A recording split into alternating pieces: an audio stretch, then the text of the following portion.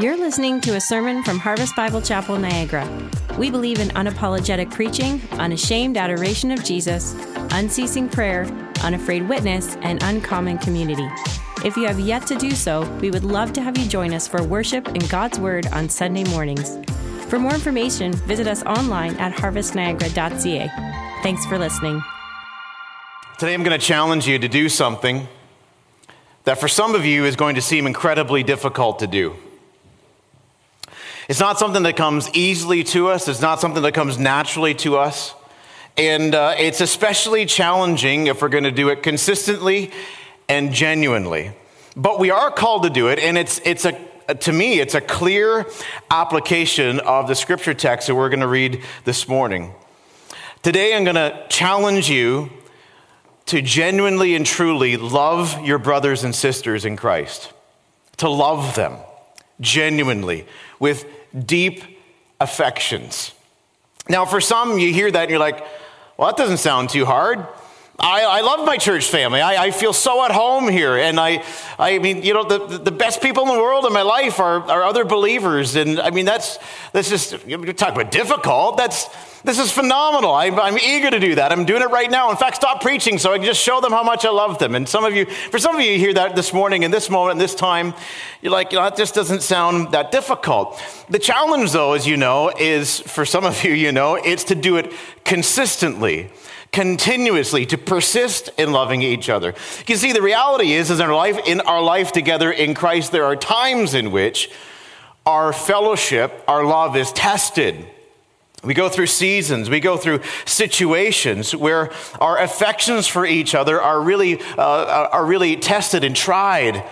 And there's some times in which, it's easy to love. There's other times when it can be more difficult. Now, for some of you this morning, when I talk about loving your brothers and sisters, that lands on you as something that seems in the moment easy. For others of you, though, I say that, and immediately it sounds like something hard. Because when it comes to other Christians, some of you have been burned by Christians. You've been burned by the church. You've been mistreated. You've been judged. You've been overlooked. You put trust in other people who profess to be Christians, and that trust was broken. You've experienced conflict. You've gone through division in church. You've seen people hurt badly by people who profess to love Jesus. And so I talk to you about the challenge to love your brothers and sisters in Christ, and your quiet response to me is, no, I don't want to. Give me a different set of brothers and sisters in Christ, and I'll think about it. But I'm not sure that I'm down with that. Well, the reality is that the Bible is the Word of God. And God makes really clear in his word that you and I don't have really a choice in the matter about what we're going to do in terms of the expectation. We have a choice in the matter of how we're going to respond. But the scriptures are actually quite clear that we are to love one another. And I would say to you that is really crystal clear in our text today. It's no exception. The question, of course, is how do you do it? How do you do it? Because most of us here know there are at least there are times when it's difficult. And some of us would say some of you would say, you know, it's often difficult to do it genuinely, persistently, to love my brothers and sisters. So how do I do it? How do I cultivate a love for my church family? A true love, true affections for my church family. How do I do that which is sometimes incredibly difficult to do?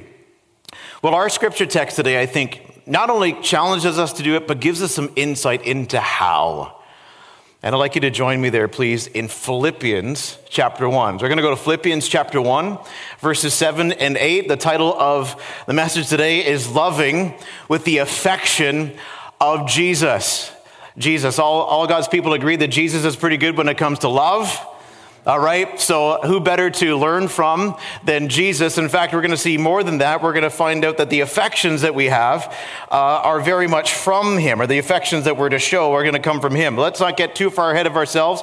Got to Philippians chapter 1. This is message number 2 in our teaching series through the book of Philippians. We're just calling it To Live as Christ. It's one of the central, most well-known, well-loved phrases in the book of Philippians that I would suggest to you in many ways kind kind of captures the heart of the book. It's about living for Christ. It's about what your life looks like when Christ is at the center. There's a heavy emphasis on sanctification. There's a heavy emphasis in the book of Philippians on the advance of the gospel. So to live as Christ has to do with my sanctified living for him. Also has to do with the preaching of Christ and being on mission for him.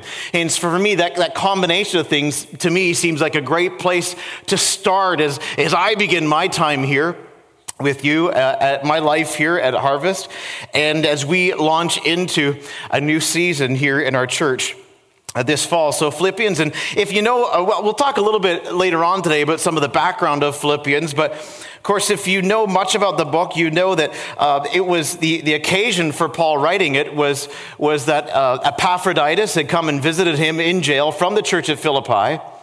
And Epaphroditus was going back now to his home church in Philippi, and that was the occasion for Paul writing this letter. He wrote this letter. He's like, wait, before you go, I got some things I want to say to your church. And so he wrote this letter and tucked it in Epaphroditus' pocket, and Epaphroditus went back and brought to them the church, the book of Philippians, which begins like this. Let's read from verse 1 of chapter 1. We're going to focus on verses 7 and 8, but I'll read from verse 1 just for fun. Paul and Timothy, because Timothy was with Paul, servants of Christ Jesus, to all the saints in Christ Jesus who are at Philippi, with the overseers and deacons. Grace to you, God's word is grace to us. Grace to you and peace from God our Father and the Lord Jesus Christ. I thank my God in all my remembrance of you, always in every prayer of mine for you all, making my prayer with joy because of your partnership in the gospel from the first day until now. And I am sure of this, that he who began a good work in you will bring it to completion at the day of Jesus Christ. Verse 7. It is right for me to feel this way about you all, because I hold you in my heart. For you are partakers with me of grace, both in my imprisonment and in the defense and confirmation of the gospel. For God is my witness, how I yearn for you all with, here's the line, with the affection of Christ Jesus. Make a note of this. That sounds like application coming. That was really timely. Church, get ready. Make a note of this. What we ought to feel for each other is deep affection. What we ought to feel for each other is deep affection. Deep affection, love, passionate, genuine love, deep affection. Paul says, it is right for me to feel this way. Do you see that in verse 7? It is right. It's just, it's fitting, it's appropriate. It is right for me to feel this way about you. How do you feel about your fellow believers? How do you feel about your church family? Paul says, it's right for me to feel this way about you. Well, how does Paul feel about them? Well, back in verse 3, he was thankful for them. He's thankful for them. Verse 4, he prayed with joy. So how did he feel about them? He felt thankful. He felt joyful. Verse 6, he says, I'm sure of this, that he who began a good work in you will bring it to completion at the day of Jesus Christ. How does he feel about them? He feels confident about them, about the reality of their sanctification, their security in Christ. He feels thankful. He feels joyful. He feels confident. And then verse 8, he summarizes what it is that he feels about them. God is my witness, how I yearn for you all. I love that. How I yearn for you. I yearn for you all with all the affection of Christ Jesus. So if you yearn for someone, you have a longing for them, right? A longing, a passionate longing. Sometimes we see this word used in the New Testament, and it's used in the sense of like, I'm longing to see you. I yearn to be with you. And for people who've been through something like COVID, right? I mean, that can come alive to us maybe a little more than it otherwise would have. And you think of dear family and loved ones who you haven't seen much of, or you're missing, and COVID's kind of kept you apart. How you yearn for people. Tomorrow we're going to be with family that we haven't been together, all of us, since Christmas of 2019. So that, there's a yearning there. There's a longing there. You can relate to that. But he says, I yearn for you, verse 8.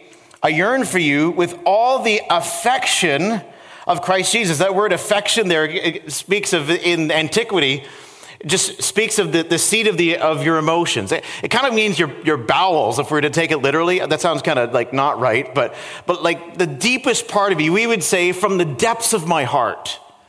I feel for you. How do I feel about you? You're in my heart, in the depths of my heart. To put it simply, Paul is saying, I love you. I love you. When you look at your church family, do you say that? I love you. What we ought to feel for each other is deep affection. Notice how he calls God as his witness, verse 8. Do you see that at the beginning of the verse? For God is my witness. I love that. It's like, okay, people tell you, you say, oh, I love you, I love you, I love you, I love you. No, God is my witness. God knows that I love you. It's like serious. This is serious love, isn't it? It's not taken lightly. He means it. Might sound easy to say, oh, I love God's people, but Paul says, God knows that it's true. With God as your witness, do you love your brothers and sisters in Christ? This kind of love is consistent with what the Bible singles out as in the New Testament as the most important thing we're to do. That is to love one another. Am I wrong? Jesus was asked, what's the most important commandment? He said that you love God with all your heart, with all your soul, with all your mind, with all your strength. And the second is that you love your neighbor as yourself. Jesus, speaking to his disciples, told his disciples, by this, all people will know that you are my disciples. What will mark you as my disciples? If you love one another. If you love one, it's the supreme mark of a follower of Jesus. It marks you off. Paul told the Thessalonian believers, 1 Thessalonians 4:9, you yourselves have been taught by God to love one another. Taught by God to love one another. God is at work teaching us to love each other. We see this again and again and again, the emphasis on love in the New Testament. 1 Corinthians 14:1, we're told to pursue love. Colossians 3:14, we're told to wear it, like be clothed in it. 1 Thessalonians 3:12 says we're to increase and abound in love. Philippians 2:2, we'll get to it, Lord willing, soon enough. We're to be united by it. 1 Peter 4:8 says that we are to be fervent in it. Hebrews 10:24 says we're to stimulate each other to show it. Nothing is more central to our Christian character and conduct than love. Let me say that again. Nothing is more central to our Christian character and conduct than love. We ought to show each other affection. We ought to feel for each other deep affections. I want to ask you this morning, do you grasp how central love is? Love particularly for your church family. Do you understand how central that is? Notice I didn't say exclusively. We're to love your neighbor. That can have broad application in terms of the people that God puts in our lives. We're to love the lost. We're to love the world. Not like love the world, but love the people in the world. You know what I mean? But especially to love your church family. It's one thing to understand. It's one thing to say, that sounds true, and yet you got lots of Bible to back that up. But it's another thing to grasp that. And it's another thing to feel that for your brothers and sisters. Far too often we find ourselves saying, I love my church family, but our hearts are not in it. And I'm so struck by how Paul says it's right for me to feel this way about you. It's not enough for me just to confess that love is important, but to do it. And then he calls God as his witness that it's true.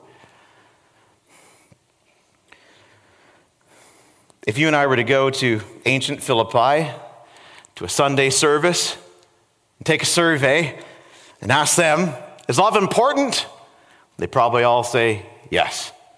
Is love central to our character and conduct? They probably all say yes. Is love the great command? Yes. Is love crucial? Is love like the most important thing? Yes. Are we nothing without it? Yes. And yet, if you went to Philippi and you read Philippians, which we will, we'll see that while it was a healthy church, it wasn't a perfect church. You know why it wasn't perfect? Because there was people in it. And some of these people thought differently about some things and disagreed with each other.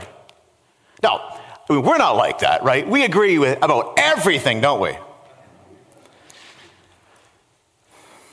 In fact, you read chapter 2 of Philippians, and you see that Paul, he seems quite aware that there's conflict in this church, because he addresses the heart issues of overcoming conflict, of dealing with internal dissension within the church. And then you come to chapter 4, and you find that two prominent women in the church were in an open, ugly fight.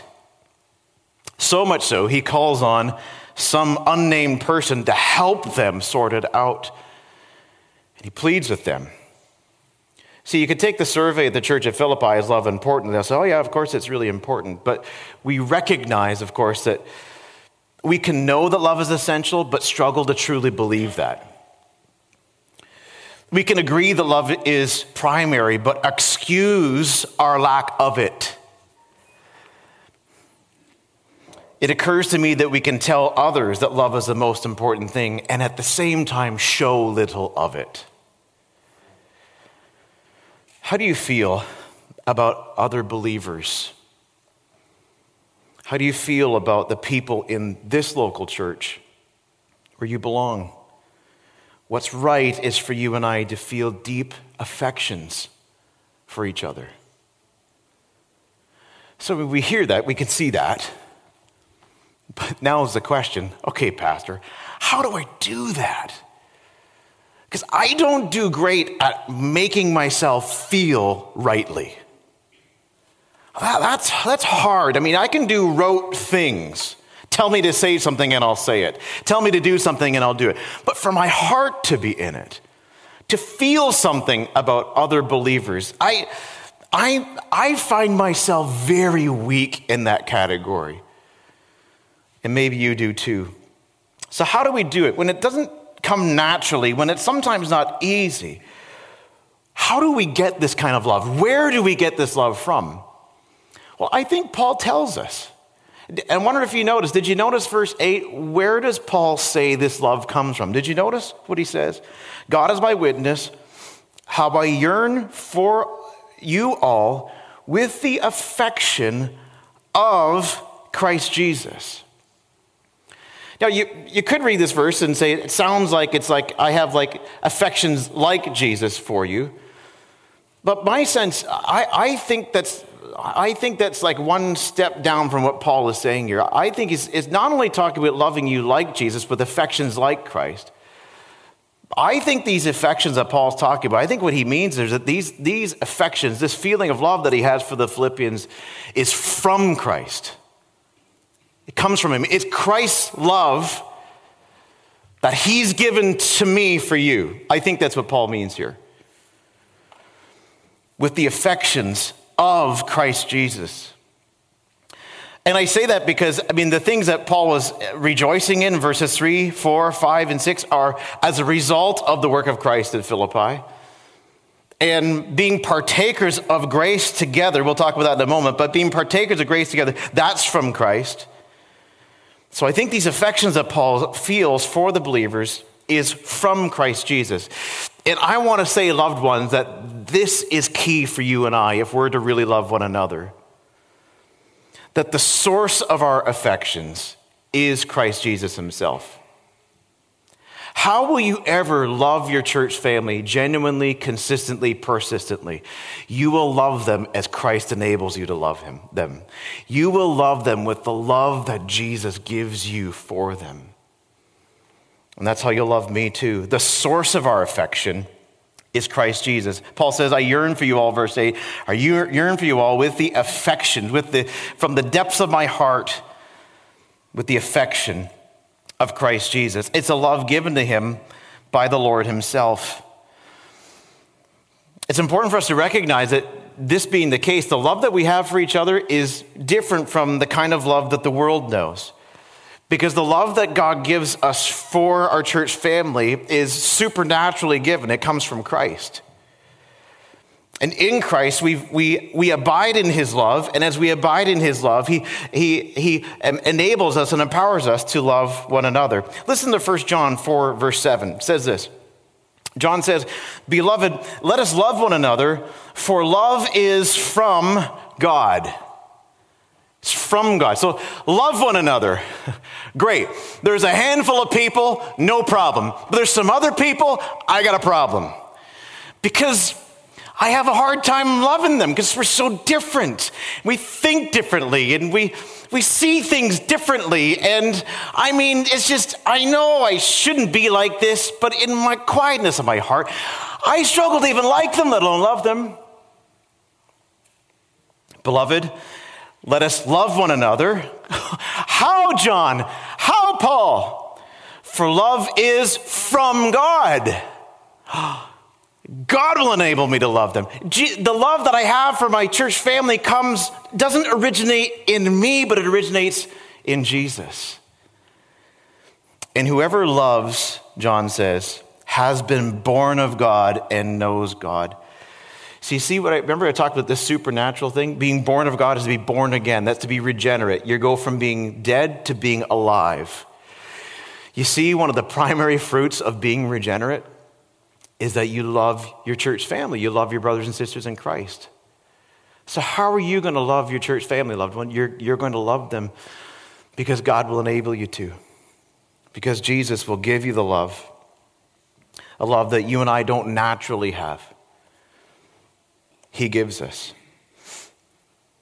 I was thinking about this, trying to figure out how to illustrate this. And when you unpack things, when you move, it's amazing the things you find that you've kept.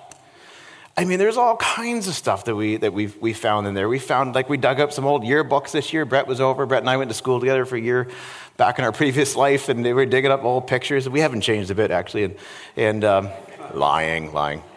But anyway, something that Leanne found, I don't know where you found it. It was in a box somewhere or something. Anyway, she found the receipt from her engagement ring that I bought, and I got a receipt from the engagement ring, and that I bought for her. I won't tell you how much it was. It wasn't, as far as engagement rings go, it wasn't that much money, but it brought back a great memory that I have of my father. My father died a couple years ago, and just brought back a great memory of him, that we were heading out to meet this jeweler. This jeweler was a very kind man. He's a believer, and he agreed to meet with us after the store closed. He's like, you can just come and take all the time you want and look around and make a decision together. And by the way, I'm not that kind of romantic. Leanne was in on it. She picked a ring. I thought she's going to wear it till death do us part. I want her to like it, so that was my strategy. Anyway, so she came but we're getting ready to go to the jeweler. And before we go, if my memory serves me right, Leanne went out the door first, and my dad called me back.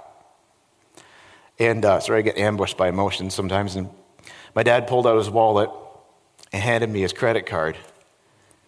So here you go, take this and use this. Now I know it's kind of unromantic that I didn't pay for it myself. And I don't remember if I ever paid Dad back, honestly. But the ring that I bought for her, I paid with money that was given to me. And that's the picture here. The affections of Christ Jesus. Where am I going to find these affections? From Jesus. He will give them to you. It's like he gives you his love credit card. So here, use this. And he gives us the love that we show each other. So it's vital that we walk with Jesus. You can't fake the Christian life. You'll be exposed. You'll be exposed in the differences in the church family will expose who you really are and with what love you're loving, with whose love you're loving. The love that we have for each other comes from having vital union with Christ. And I think that's what Paul means here when he says, God is my witness, how I yearn for you all with the affection of Christ Jesus. Now, I've been thinking about this in the context of COVID-19. I've been thinking about, there's a sign out in the hallway back there that lists out the 5 pillars of this church, and the 5th pillar is uncommon community. And I've been asking myself this question: what does uncommon community look like in the midst of COVID-19? What does uncommon community look like in a church family where I gather there's more than one view on vaccines?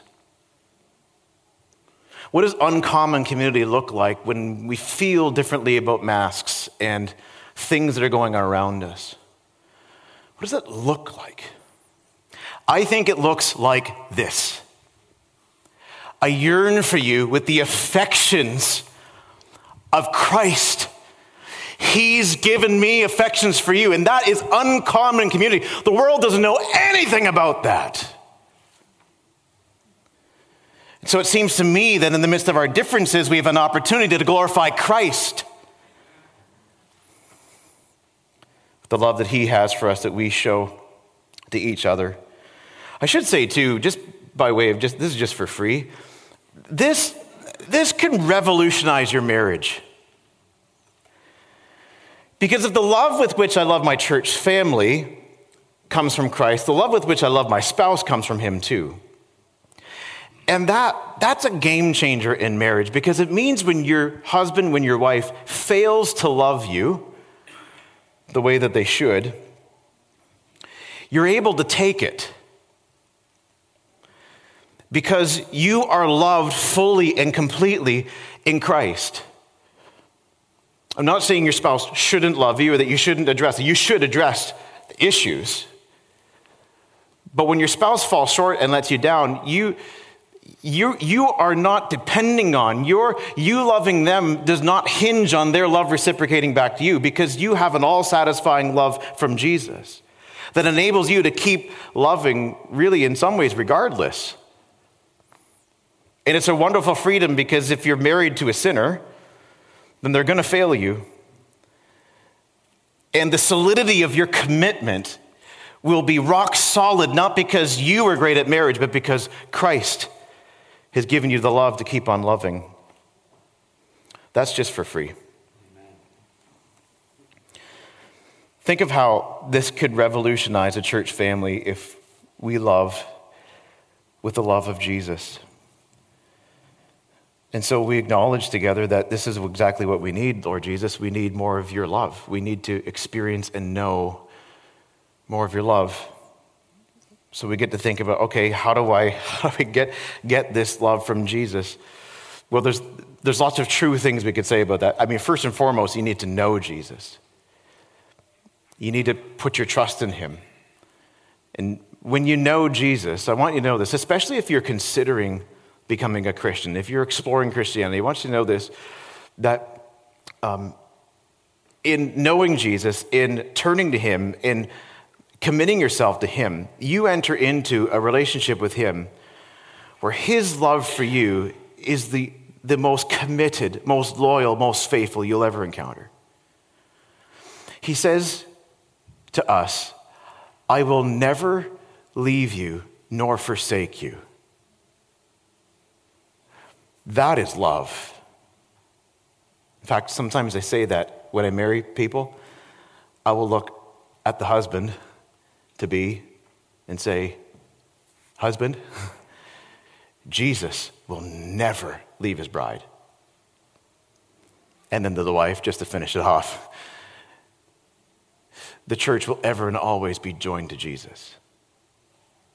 When you enter into a relationship with Jesus, you are in something that is like nothing else. It's secure and sure. And so, in thinking about that kind of love, how do I show that kind of love? I got to be in a relationship with Jesus. God teaches us to love through his word.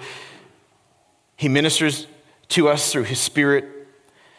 He gives us examples of how to love in the saints. How do we cultivate love? Well, there's lots of ways that are true and biblical about how we cultivate love.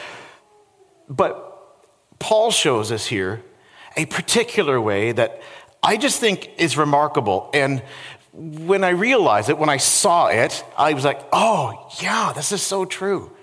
Notice the arena in which Paul indicates that Christ works to cultivate love for each other. Notice what he says in verse 7. It is right for me to feel this way about you because I hold you in my heart. I hold you in my heart. You're precious to me. I love you. Well, what's making you say this, Paul? For you are all, notice this in verse 7, for you are all partakers with me of grace. Now you read that at first, you think, oh, like partakers of grace, like we're partners with Paul in grace, like we're saved together. Well, it could mean that, except for I don't think that's what he means, because notice what he says next. The sentence isn't over yet. You are all partakers with me of grace, both in my imprisonment and in the defense and confirmation of the gospel. It's like you are partakers, you are partners with me. We have a fellowship together in God's grace. So there's a grace that we're partners in. Sorry, I lost my spot there. Both in my imprisonment. So Paul's in jail for what? For preaching the gospel. Both in my imprisonment and in the defense and confirmation of the gospel. The defense of the gospel, it's defending the gospel, making a defense for it. When there's accusations or when the truth is tested or called out, that can't be true, is making a defense of the gospel. And the confirmation of the gospel in terms of the heralding of it, the teaching of it, the proclaiming of the good news. Paul calls this grace. He frequently, I counted about 6 times, there may be more, but I've seen 6 times in the New Testament where Paul calls his gospel ministry grace. It's a grace from God. It's a grace for us to know these truths that Paul is proclaiming. It's a grace in Paul's mind to be called to that ministry. It's a grace from God. Now, here, I'm going somewhere with this. Bear with me. You're still okay? You're still with me? Okay, now just see this. This isn't coming out as clear as I thought it would, but here it comes. What Paul sees here, what he's saying here is, you Philippians are partners with me in this grace of ministry. In my imprisonment, you sent Epaphroditus to bring me gifts and to encourage me and to help me. You're with me in the ministry.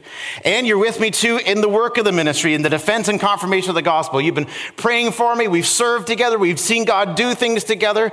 You're with me in this. So notice the connection now between verse 7. He says, it's right for me to feel this way about you because I hold you in my heart. For you are all partakers with me of grace. Do you see what he's saying here? That partnering in gospel ministry has produced in us a gospel unity. Let me put it to you this way. Christ cultivates our affections through shared ministry. Okay, is that clear? Hey, you can pray for me right now. No, it's all written on the page here. I just can't seem to say it right. The church that works together loves one another. Paul says, I hold you in my heart with the affections of Jesus because we have served Jesus together. Christ cultivates our affections through shared ministry. Again, there's multiple means by which God works. But just think about the background of Philippians. So here's sort of just briefly some of the background. Remember I said last week the church is roughly 10 years old or so, about the same age as this church is now, give or take 2 or 3 years. Well, when it was planted, Paul was part of the planting of this church. If you can read this all yourself. It's in Acts 16, how the church of Philippi was planted, where Paul and his team were planning to go one way, and that door was closed. They're planning to go another way, and the Bible says the Spirit of God blocked them from going. And so I don't know what we're going to do. Maybe they're thinking about packing up and going home. I don't know. But then he had a vision in the night. I assume he means a dream, in which a man from Macedonia, in Acts 16 says, come over to Macedonia and help us. And it seemed to them to be a clear indication that's where the Lord wants us to go. So they go on over to Macedonia, they get there, and they set sail from Troas and head across the sea to Greece. They get there and they catch word that there's some kind of a prayer meeting going on down the riverside. They go on down the riverside expecting to find a small gathering of Jews, and what they found was they met a woman named Lydia, who is a Gentile, but was described as a God-fearer. And Lydia she was from Thyatira. She sold high-end fabrics. Okay, she's sort of like the original Fabric Land person. And shared the gospel with her. She believed. She was baptized. She was the first member of the church at Philippi. The church ended up meeting in her house. Shortly after, they're going to a prayer meeting together again, and they're being harassed by an enslaved young girl who is harassing them. And she's possessed by a demon, and she's given them a real miserable time. And Paul turns and in Jesus' name casts out the demon. And then, it just gets crazy. It's just like, it's stranger than fiction. She casts out the demon. Local people who own this woman got furious because now they've lost all their profits because she would tell futures and they would make money on this. And so they brought the apostles in and had them charged, and they got flogged and beaten. They got thrown in jail. And then when they're in jail, this is all the church at Philippi. This is how the church started. You think we have a story here in Harvest Niagara. This is a story. Right? So we have Paul and his buddy Silas, right? They're in the jail and they're singing hymns to God. And what happened at night? There's an earthquake. The jail doors open. The guard assumes what would happen when any prison doors open. The prisoners all leave, right? So the first miracle was the earthquake. Second miracle was all the prisoners stayed in the jail. Guard assumes all the prisoners have gone, goes to kill himself, and discovers that the prisoners are all there. They share the gospel with him. He gets saved. His household, his family comes to know Jesus. This is how the church started. So think about affections. How does the Lord cultivate affections? Just like, remember when we began, what we've been through? This is just the start. And I love the end of chapter 16 in Acts when Paul, we had a bit of an interaction with the local authorities who had beaten him and imprisoned him illegally, and they're getting worried because Caesar would be mad at them. And anyway, you have to read the whole story yourself. I'm not even telling it very well. But at the end of chapter 16,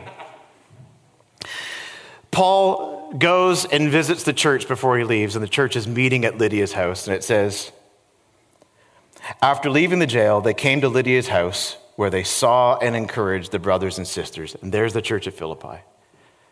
It seems to me that Luke probably stayed behind and ministered to them, and they continued on a relationship together. Paul was raising money for the Jerusalem church, and the Philippian church, who were not wealthy, gave sacrificially. They prayed for Paul, and then when Paul was in prison, we believe likely in Rome, we don't know for sure, but likely in Rome, what did the Philippians do? They felt so heartbroken, so concerned for Paul. They loved him so much, like, we have to do something. And so they're like, you, Epaphroditus, come here. They laid hands on Epaphroditus, saddled him up with all kinds of money because he had to pay to be in jail. If you didn't have money, you didn't eat. Money and probably food and clothing and parchments. And they saddled up Epaphroditus and go and take us to Paul and stay there with him and encourage him and pray with him and let him know that we love him and just serve him. Just go and be there with him. And this is all the background of this book. That's why I'm telling you, so you understand where these affections are coming from. You see what I'm saying? There's affections here. Epaphroditus goes. He nearly dies on the trip. We'll get to that later. And then Paul is sending Epaphroditus back because Epaphroditus is so worried about his church. He's got deep affections for his church. Why? Because they've been through so much together. He wants to go back to his church. They send him back. Paul sends him with this letter. This is the background. Now see what Paul is saying, verse 7. It's right for me to feel this way about you all, because I hold you on my heart, for you are all partakers with me of grace. We're partners in this grace ministry, both in my imprisonment and in the defense and confirmation of the gospel. Shakespeare's play, Henry V, the king gives a rousing speech to his troops before battle. And the most famous line out of it is he looks at his troops and he says, we few, we happy few, for he today who sheds his blood with me shall be my brother. The world understands, when you go through some hard experiences together, it binds you together. You got something you share in common. The church knows this infinitely better, because we know something of the power and the presence and the might of Jesus as we serve together. The point that I'm making to you, loved ones, is that gospel ministry produces gospel unity. This is where Jesus works. As we serve together, he cultivates love for each other. And so, I want to give to you these 3 pastoral exhortations in applying this and taking this with you. I'm actually going to reverse them in order so you can just show them all. First of all, engage. Engage yourself in serving Christ. If you perceive that your love for your church family is sketchy, you know what I mean? Like, not sure that I can say I have deep affections from Jesus for my church family, then I think a great way for you to allow Jesus to be at work, to invite the Lord to be at work in your heart, to cultivate your affections for your church family is by serving the Lord with your brothers and sisters. And I say that not just because an idea I had when I woke up one morning this week, but because I've been reading it in my Bible all week. That we see a place in which Christ works to cultivate our affections for each other is in the ministry as we serve together. As we keep the main thing together, the Lord will be at work refreshing and deepening our love for each other, because I think what happens is we're seeking the Lord together. We're not looking at our issues and our differences, we're looking at Jesus. And our concern is not so much about where we differ, but on lost souls and the edification of the saints. And we're looking to him and we're trusting in him. We're serving him together and we see him working and we experience his love in us and from each other. And that just does something for us. Yeah, we have differences, but our unity is not based on us agreeing on everything. It's based on Jesus and his love for us. Engage yourself in serving Christ, knowing that gospel ministry produces gospel unity. Second, sorry guys on the screen, I'm just messing this all around in you, but anyway. Encourage. I almost missed this, but it's like the most obvious application in the world. See, you probably saw it already, but it's so obvious. I almost missed it. Paul here is directly encouraging these believers. Encourage. Understand the importance of giving and receiving encouragement in its many expressions. Can you imagine what it would have been like for the Philippian believers to be hearing these words read to them about Paul's affections for them and the affirmation about what he sees God doing in them and the confidence that he has about them? Loved ones, where would you be if it wasn't for the encouragement, the affirmation of other believers? I think to myself, where would I be without the ministry of other believers encouraging me? I don't mean like just building me up for the sake of building me up. Yeah, I need correction. For sure I need correction. But I need encouragement too, and you do as well. That's what Paul's doing here. And it's part of showing this love that we have from Jesus. So engage, encourage, finally examine. Examine yourself to see if you love your brothers and sisters. Do you love your brothers and sisters? You say, I'm not sure, Ross. Well, maybe you need to seek the Lord on that. Maybe you need to get engaged in ministry. Maybe you need to turn down the volume on some voices in your life. I'll just make this observation and then I'm done. My observation is that there are some voices right now that are widely available who are teachers, preachers, the fruit of their work seems to create suspicion and division and resentment more than it does foster love, the love of Jesus for one another. There are some whose ministries right now, in my judgment, are fracturing relationships between believers. There are so-called pastors who presume themselves to be the final arbiters of things that are disputable and are making comments that are unkind, sarcastic, and demeaning of other Christians. And I think that it lacks humility, and it is directly contrary to what we're seeing called for here in this text. And I think that some of us need to turn down those voices a little bit.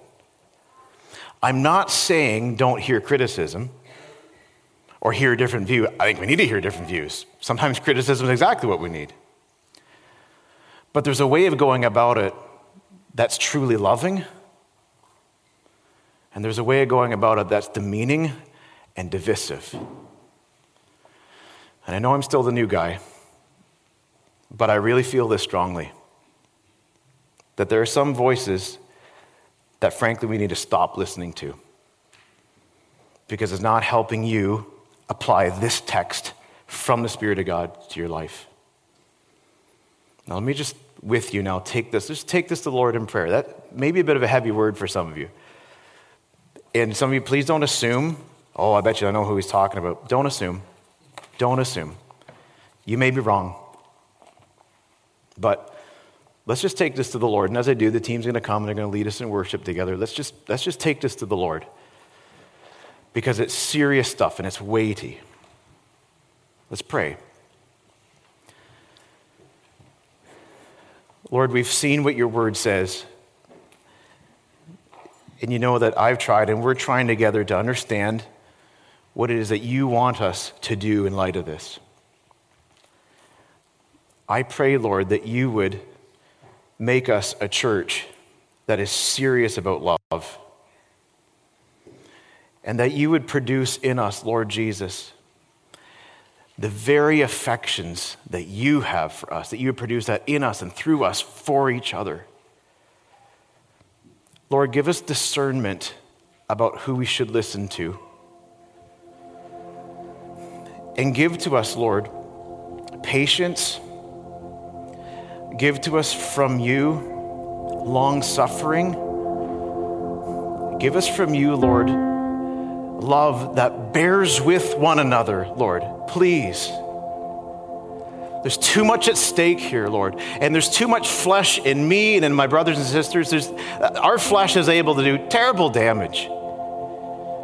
And so we pray, Lord, that you would do this work in us, Lord, and set us on mission together. As we're on mission, Lord, cultivate love, that Christ would be glorified and that the church would be edified and that souls would be saved, Lord God, please. Lord, we pray in this season that this wouldn't be our toughest time, but it'd be our finest time of trusting you, of seeking you, of humbling ourselves before you, and reflecting to one another the love that you have poured out into our lives. God, help us. Please, Lord. In Jesus' name, amen.